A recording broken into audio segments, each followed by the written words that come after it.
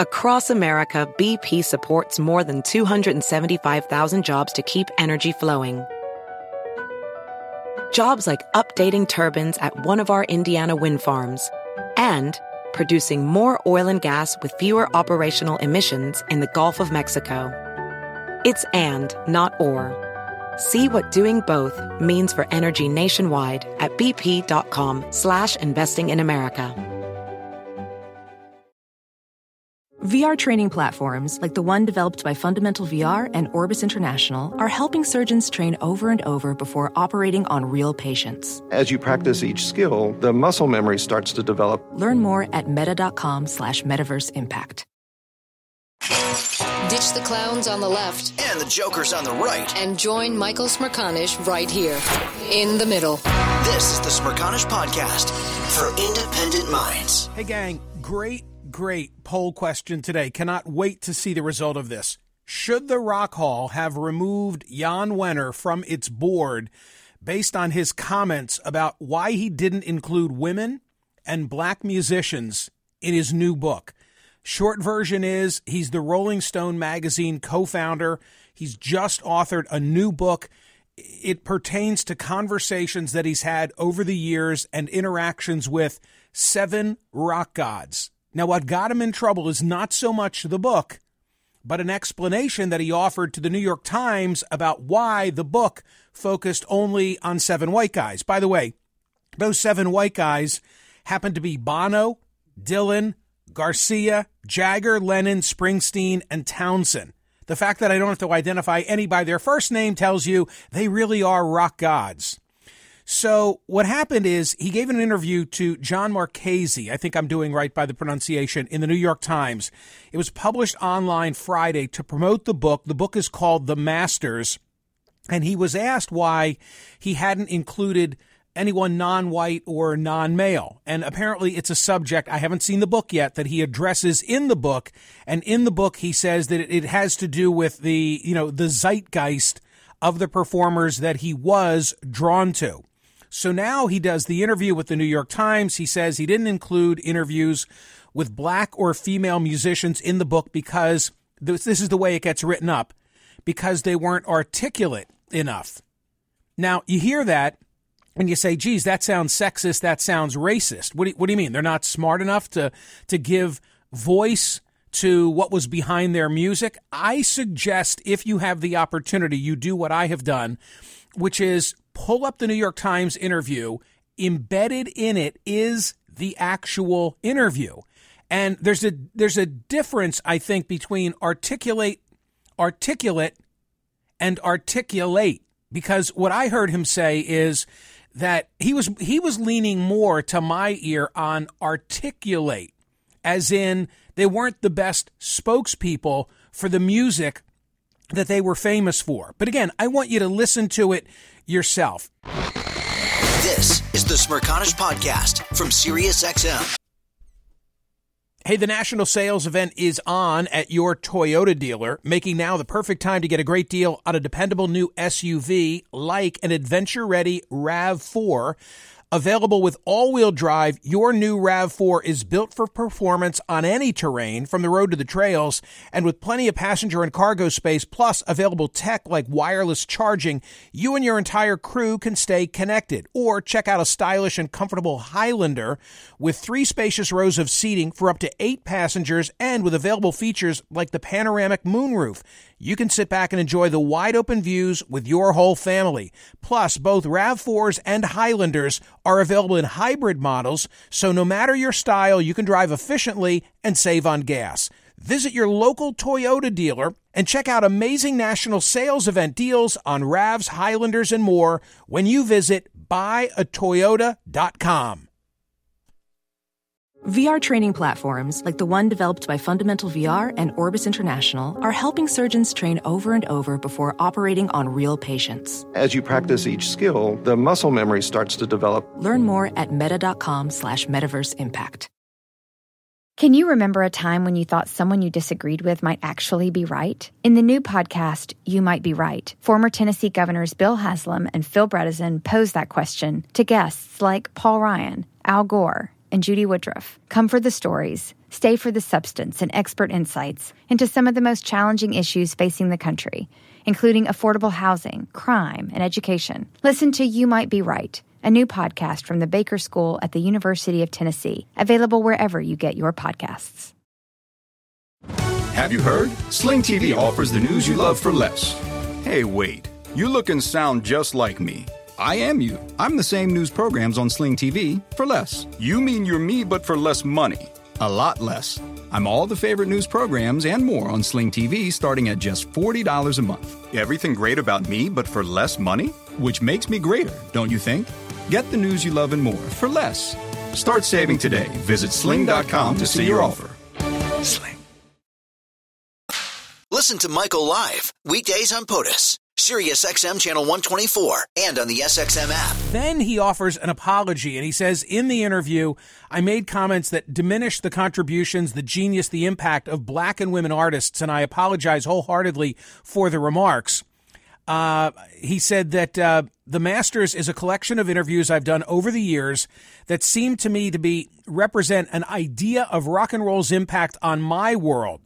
They were not meant to represent the whole of music and its diverse and important originators, but to reflect the high points of my career and interviews that I felt illustrated the breadth and experience of that career. They don't reflect my appreciation and admiration for a myriad totemic, world-changing artists whose music and ideas I revere and will celebrate and promote as long as I live. Something I thought interesting. The New York Times interview is edited for clarity and brevity. Well, beyond that which was printed in the New York Times was this piece of the interview that, frankly, I thought was most illuminating of all. And it comes after John Marchese is pushing back on Jann Wenner and also giving him an opportunity, frankly, to dig himself out of a hole on this whole issue. And that's how the subject of Jimi Hendrix comes up. You interviewed Hendrix back in the day, didn't you? Yeah, did you want me to put that in? No, I'm asking. But my next question was how was that? How was that interview? Well, it was in the first year of Rolling Stone, so I was considerably a newbie at that point.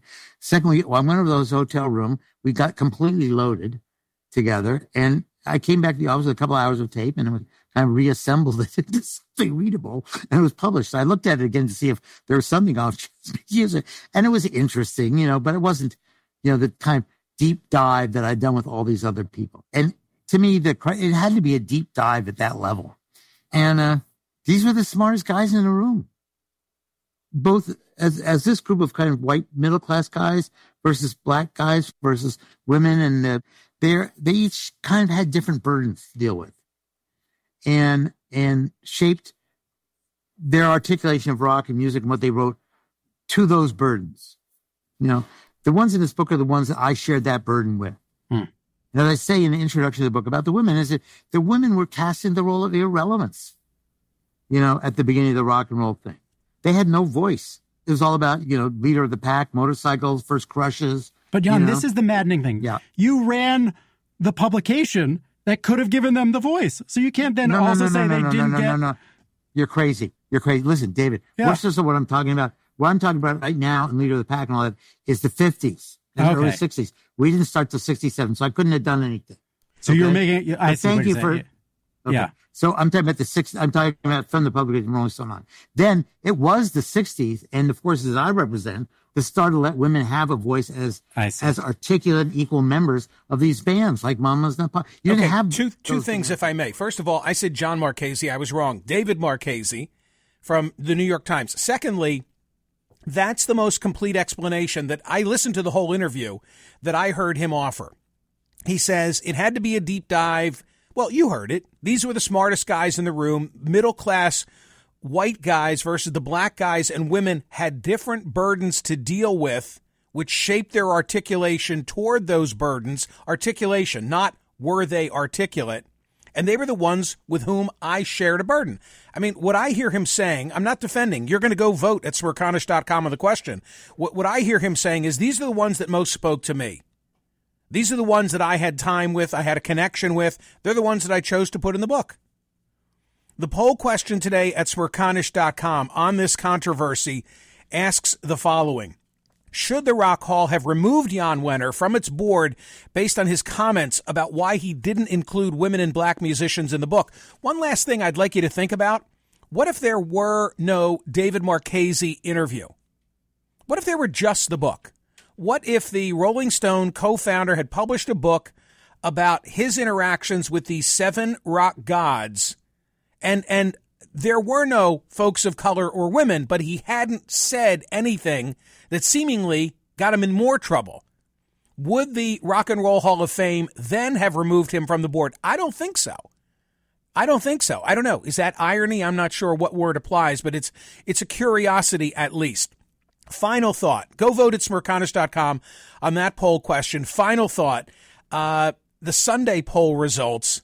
Will political polarization improve when the torch of power passes to millennials and Gen Z? 17,793 votes cast. Are things going to get better when the younger among us take over? 55.45% said, yes, they will. This the result of my interactions with Doug Sosnick, my reading of the work of John Della Volpe, the Harvard pollster, and Gene Twenge, who wrote the great book iGen and Now Generations. We are having great conversations about how whether polarization will be a thing of the past when the boomers are gone, and when the Gen Xers are gone, and when it's now Z and the millennials. So interesting vote. 55% say, the kids are all right. Go vote at smirconish.com.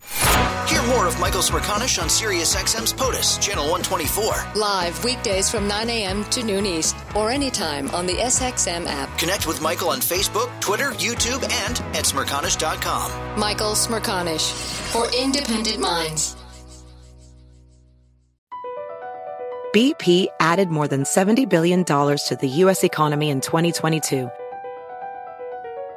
Investments like acquiring America's largest biogas producer, Archaea Energy, and starting up new infrastructure in the Gulf of Mexico. It's and, not or. See what doing both means for energy nationwide at bp.com/investing in America. You might be right. It's simple, but something you almost never hear in politics today, with each side more concerned about scoring political points than solving problems. I'm Bill Haslam, a Republican. And I'm Phil Bredesen, a Democrat. We're former Tennessee governors, and we invite you to listen to our podcast, You Might Be Right. Join us and guests like Al Gore, Paul Ryan, Judy Woodruff, as we take on important issues facing our country. Listen and subscribe to You Might Be Right, a new podcast from the Baker School at the University of Tennessee.